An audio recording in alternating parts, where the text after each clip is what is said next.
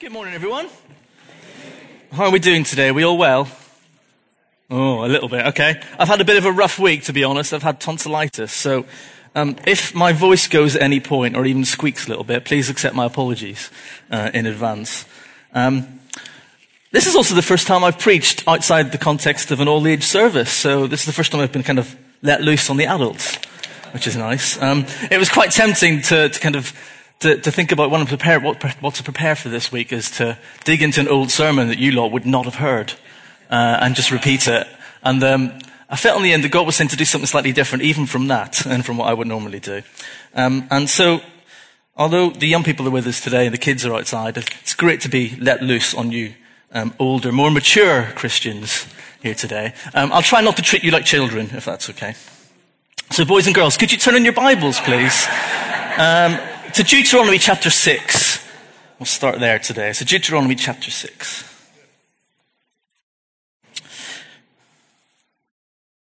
And we're going to start reading at verse 4, and the words should be on the screen as well.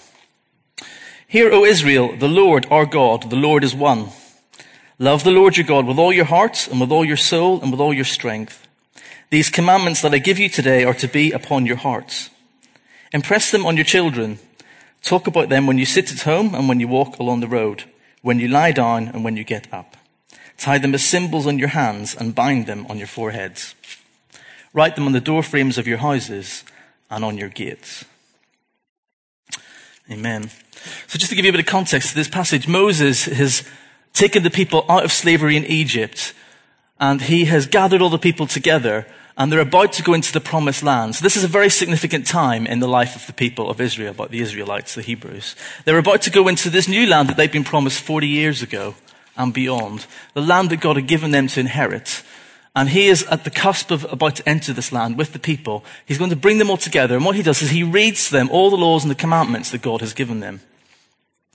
And he summarizes them all in these words that we've just read. In Judaism, these words are called the Shema. And they are probably the most important words that a Jewish person will know. They are the first words that a child is taught when they're going to school. They are to be said by every Jewish person twice a day by law. And they are the final things that they are to say when they are about to pass away into the next life. They are found in the New Testament as well. Jesus is telling the story of the Good Samaritan, and he says these words are asked of him. On one occasion, an expert in the law stood up to test Jesus. Teacher, he asked, what must I do to inherit eternal life? What is written in the law? He replied. How do you read it? The man answered, love the Lord your God with all your heart and with all your soul and with all your strength and with all your mind, and love your neighbor as yourself. You have answered correctly, Jesus replied. Do this and you will live. So these are really, really important words. Do this and you will live. These are the key, Jesus says, to eternal life. If you can keep the law and the commandments, and if you can love the Lord your God with all your heart, your mind, your soul, your strength, with all of your being, essentially, then you can have eternal life. In the Old Testament, this was such an important time that the book of Deuteronomy is the second book of the law, is what that translates as. And it's basically a retelling of all of what's gone before. And that the Israelites are ready to go into the new land, and Moses is giving them really important things to kind of think about and pass on as they go. The thing is, Moses never made it into the promised land. Moses didn't make it. In the end, he passed it on to his apprentice, if you like, Joshua. And I've been thinking through the Bible and thinking of different occasions where you find someone passing something on to somebody else, like a mentor and an apprentice, if you like. Someone discipling someone. And I can think of Moses and Joshua. I can think of possibly Elijah and Elisha. Jesus was pretty good at this sort of thing with his disciples, passing things on to them, mentoring them. Paul and Silas, Paul and Timothy. But we don't see very many successions that go beyond one or two generations. And so what I want to talk about today was about passing on the baton to the next generation. Moses has laid out these laws and reminded the people of the most important thing is to love the Lord your God and to pass that on to the next generation. He says, impress these words on your children. Impress these words on your children. So what I want to talk about today is about leaving a legacy, passing things on to the next generation, passing on the baton to those who are going to come after us. And as the youth and kids minister here, it's kind of natural for me to talk about kids and youth. But what I thought I would do is actually talk a little bit about myself, because having been here for a year and having not really had the opportunity, I'm sure most of you, unless you have children in the kids' work or are part of the team, you don't really know that much about me. And some of you might not even have a clue who I am. So I thought we'd try and fill that in today. I thought I'd give you a bit of my background, and hopefully that will help you to understand a little bit about where I'm coming from with this passing on the baton, and where my passion for youth and kids ministry has come from. So, I don't do this very often, so bear with me. I was born in Belfast in 1982, which was an interesting time, as most of you will be aware. It was the height of the Northern Ireland Troubles. To be honest, we weren't affected that much by what was going on.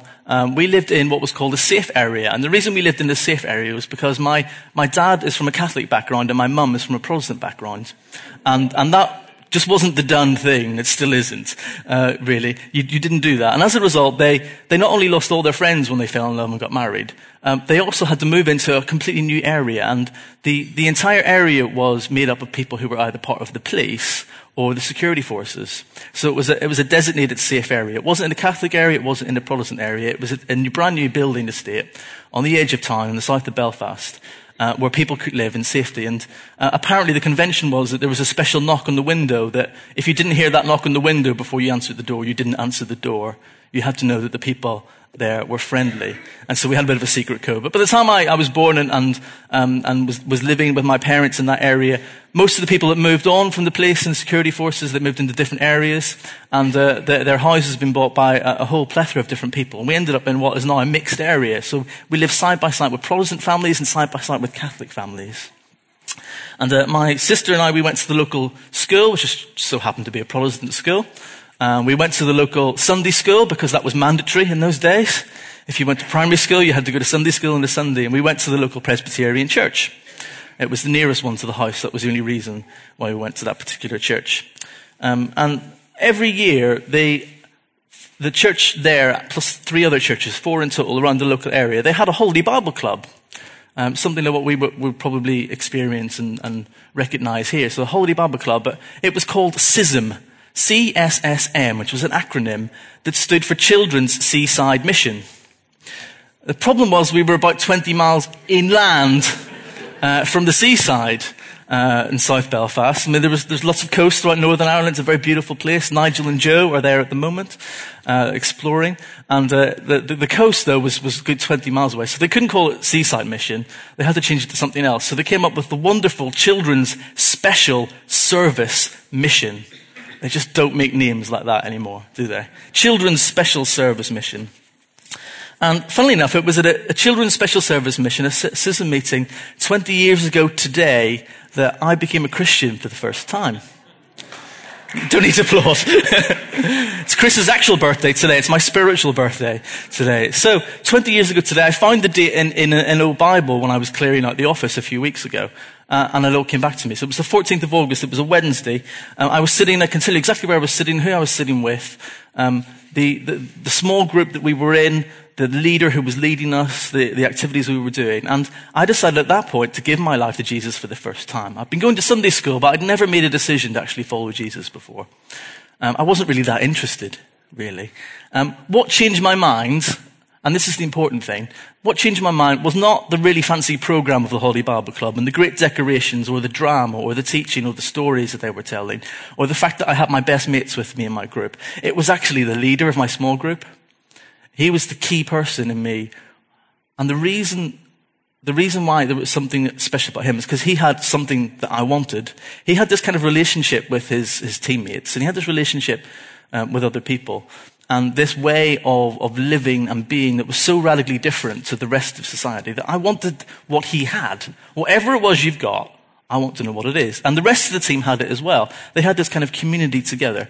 Whatever it is these people have, I want a piece of that. And so I asked, what is it? Why are you different? Why are you a bit weird? Why are you a bit strange? Why do you have this kind of spark of life about you? And so he explained to me that it was because he followed Jesus. He had a relationship with God. And because he had a relationship with God, he wanted God to have a relationship with me as well. And he wanted to pass on what he'd been given so that I could receive that too.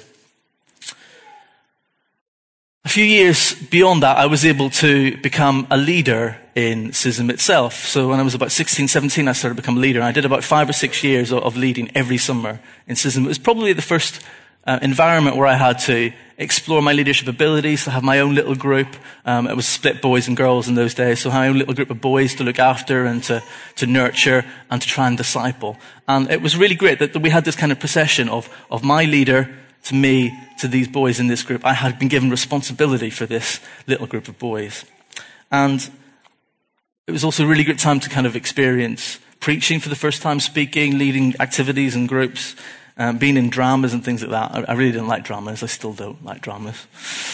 Or action songs. As a children's leader, I admit I have a loathing of action songs.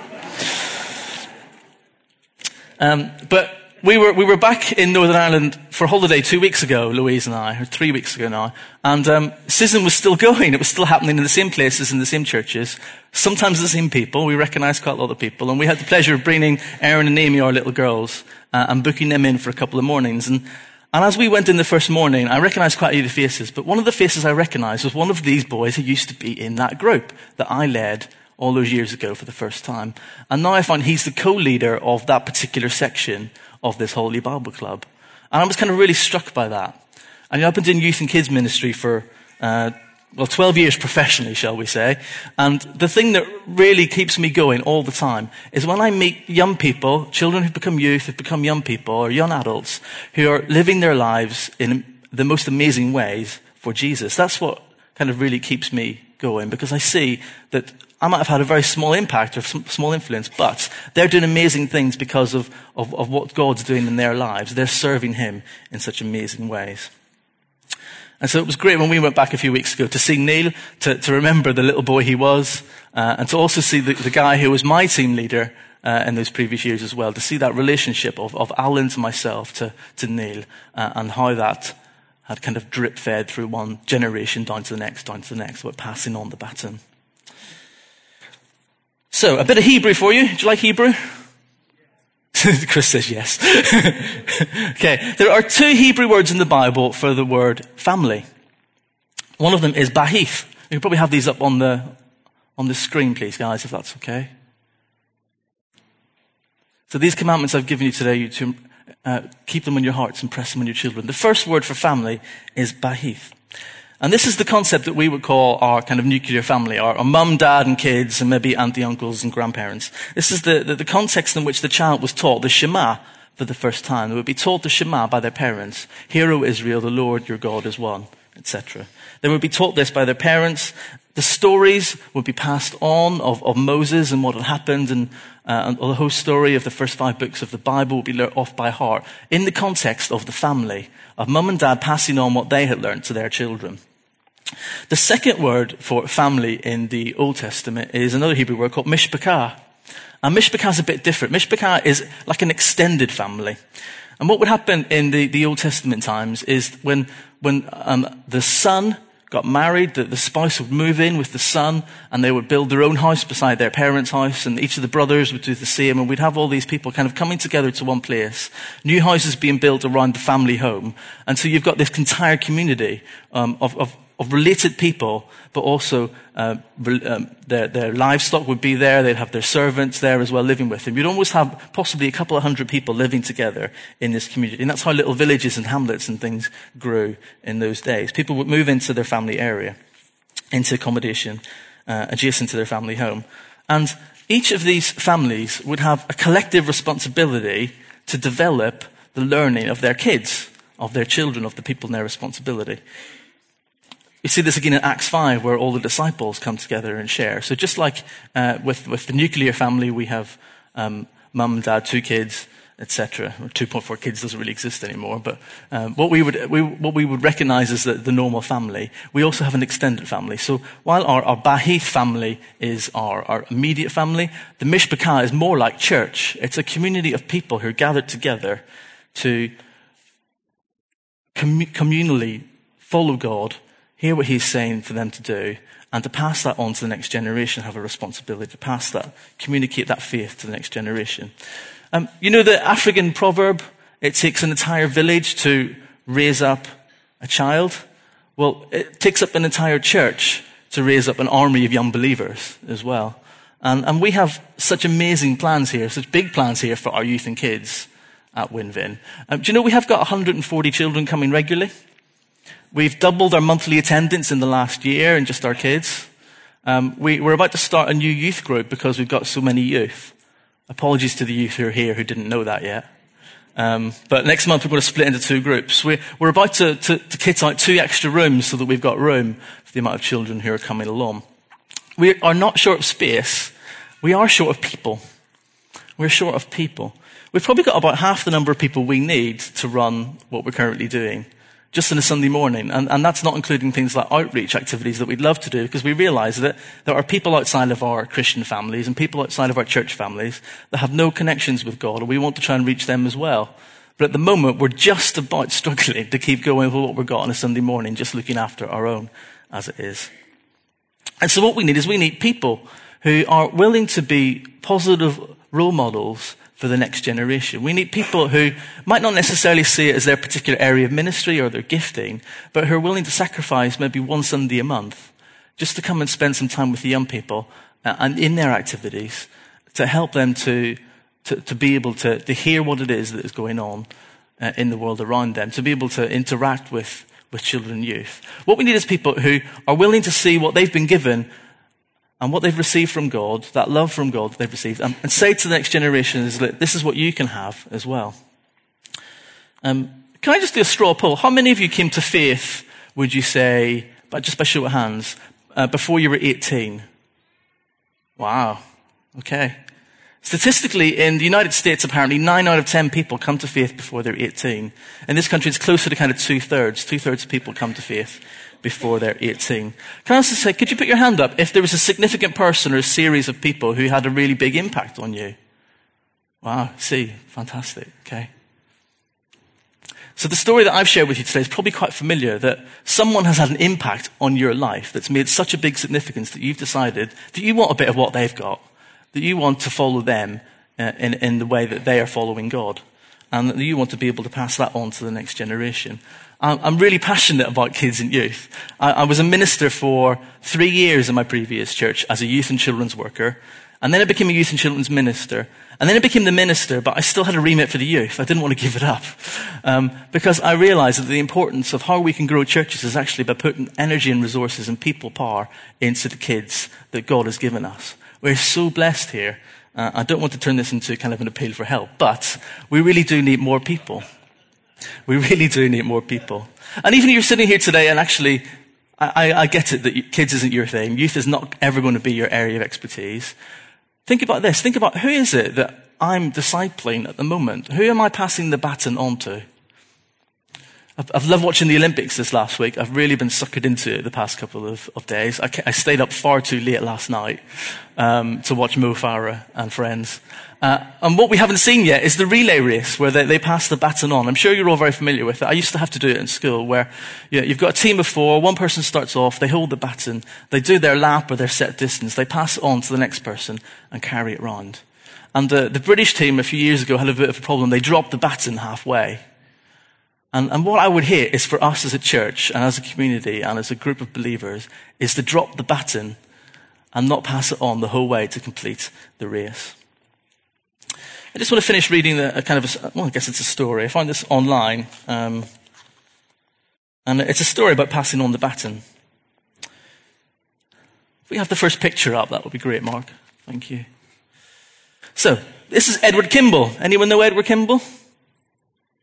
No one knows Edward Kimball. Well, let me tell you a little bit about the influence and the impact of Edward Kimball.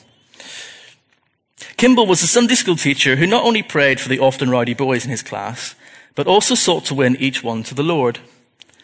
If Kimball ever felt like giving up, he never talked about it. If you've ever taught the Bible to young boys, you know that the experience can often be like herding cats. One young man in particular didn't seem to understand what the gospel was about, so Kimball went to the shoe store where he was stocking shelves and confronted him in the stockroom with the importance of having a relationship with Jesus Christ. That young man was called Dwight Moody. Some might know him as D.L. Moody. In his lifetime, Moody touched 2 continents for God, with untold thousands coming to faith in Jesus Christ. Just a little aside about D.L. Moody. You might not be too familiar with his work or who he is, but D.L. Moody had a habit of praying for 100 people. He had a list of 100 people he prayed for them every day. Do you know that by the time he died, something like 92, 93 of them had come to faith in Jesus? Isn't that amazing, that commitment that he had to pray for those people? Apparently, those who had yet to come to faith, those 6 or 7, I can't remember the exact number, but those not in the 95 or 6 that he prayed for and had come to faith, they came to faith at his funeral. Isn't that amazing? Such a commitment. So D.L. Moody had a big impact on those 100 people, but he spoke to thousands and thousands of people. The story doesn't end there. Actually, that's where it begins. Under Moody, another man's heart was touched for God, Wilbur Chapman. Let's have a look at Wilbur Chapman. Chapman became an evangelist and he preached to thousands. One day, a professional baseball player had a day off and was attending one of Chapman's meetings. And thus a man called Billy Sunday was converted. Got a picture of Billy Sunday? Billy Sunday was so impacted by what he'd heard that he started to do evangelistic missions of his own. And another young man was converted whose name was Mordecai Ham. There's Mordecai Ham. He was a scholarly, this is interesting, he's a scholarly, dignified gentleman who wasn't above renting a hearse and parading it through the streets to advertise his meetings. Maybe that's something we should try, chaps. Scholarly, dignified gentleman who wasn't above renting a hearse and parading it through the streets to advertise his meetings. When Mordecai Ham came to Charlotte in North Carolina, a sandy-haired, lanky young man, then in high school, vowed that he wouldn't go to hear him preach. But Billy Frank, as he was called by his family, eventually did go. Ham announced that he knew for a fact that a house of ill repute was located across the street from the local high school, and that male students were skipping lunch to visit that house. When students decided to go to interrupt the meetings of Mordecai Ham, Billy Frank decided that he would go and see what happened. That night, Billy Frank went and was intrigued by what he heard. Returning another night, he responded to the invitation and was converted. Billy Frank eventually became known as Billy Graham, the evangelist who preached to more people than any other person who ever lived, including the Apostle Paul. This fascinating chain of events was triggered by a Sunday school teacher's concern for his boys. If you're like most people, you've served in some capacity and wondered at times if you were making a real difference or not. Maybe you've thought about quitting because you didn't think you were making any difference. Next time that you're tempted to give up, remember Edward Kimball, whose persistence and faithfulness was tremendously honored by the Lord. The story would have looked very different if Edward Kimball did not take his Saturday to seek out the young Dwight Moody. The saying goes that you can count the apples on a tree, but only God knows how many apples are in a single seed. Do your part today for the kingdom and trust God for the results. That's an online blog. I'll put the address somewhere, probably if you can find it. It's a really interesting story. It's an amazing story, isn't it? About the impact that one person can have on another life, and then another life, and then another life. To finally someone like Billy Graham, who has spoken to something like 2 billion people live. He's got the world record for speaking to people in the flesh, as it were. He's something like 98 years old. Had a health update on him the other day. He's still going strong, if quite frail, I guess, in physicality. But he's still preaching. He's still writing posts and things and messages to people. And he has had such a huge impact on quite a lot of the Western world. So that the Youth for Christ mission started here because of the preaching of Billy Graham when he came in his evangelistic crusades. D.L. Moody is also credited with speaking to about half of the globe at the time. Half of the globe at the time. I don't know how they count that. But such an amazing impact those few people have had. And probably if you keep going along that line of succession, you'll probably find yourself somewhere in there eventually. About people who've been influenced by people who've been influenced by these people. All because one man, who was a Sunday school teacher, was a bit concerned about this boy who was stacking shelves in a shoe shop. I think it's quite an incredible story. And it just really shows what happens if you pass on that baton to the next generation. So I'm just going to end it there. I'm going to ask Chris if he can and join me. And just finally leave you with saying, just think of the potential that we have within this room. The potential to impact on other people. That saying that I read about an apple. You only know how many seeds are in one apple, but only God knows how many apples can come from those particular seeds. Just think of the potential that we may have in this particular room. The potential you have to impact one life or millions of lives while you're here on this earth. And the huge impact that could have in total. My voice is just about giving up. So. Well done, Stephen. Thank you. Can we have the band back? Is that okay? We've got some time this morning, so I'd encourage you just to have a think about that for a minute. We're not trying to lay anything on you. We're not trying to be heavy, but just see what God says to you. See what he's saying to you.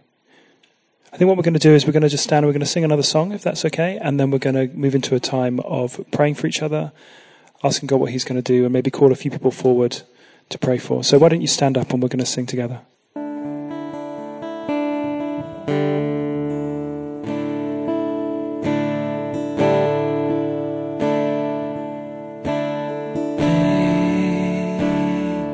For